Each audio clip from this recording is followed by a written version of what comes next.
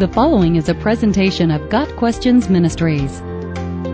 Why do many of the Psalms of David sound so sad? Many of the Psalms are what are called Psalms of Lament. These songs include themes related to sadness, discouragement, and even complaints to God. Why are these sad psalms included in the Bible? Isn't God's Word supposed to encourage us? First, as a book of songs, Psalms includes the full range of human emotions. Many of the Psalms are songs of joy and thanksgiving. Others are indeed sad, expressing the inevitable sorrow faced in human life. Psalm 6, verses 6 and 7 expresses a deeply felt grief.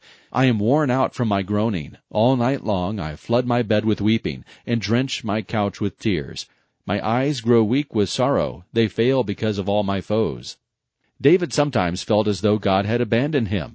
My God, why have you forsaken me?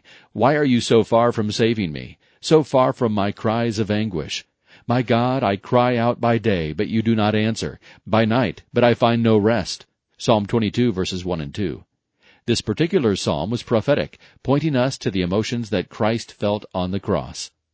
Second, songs of lament were sometimes used in repentance. Psalm 51, verses 1 and 2, is set in the context of David's repentance following his adultery with Bathsheba.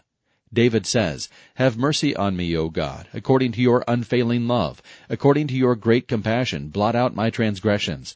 Wash away all my iniquity, and cleanse me from my sin. At the same time, David expresses his honest feeling that his bones have been crushed, verse 8, and he cannot shake his guilt on his own. Third, many psalms of lament follow a specific outline, ending with an expression of trust in the Lord.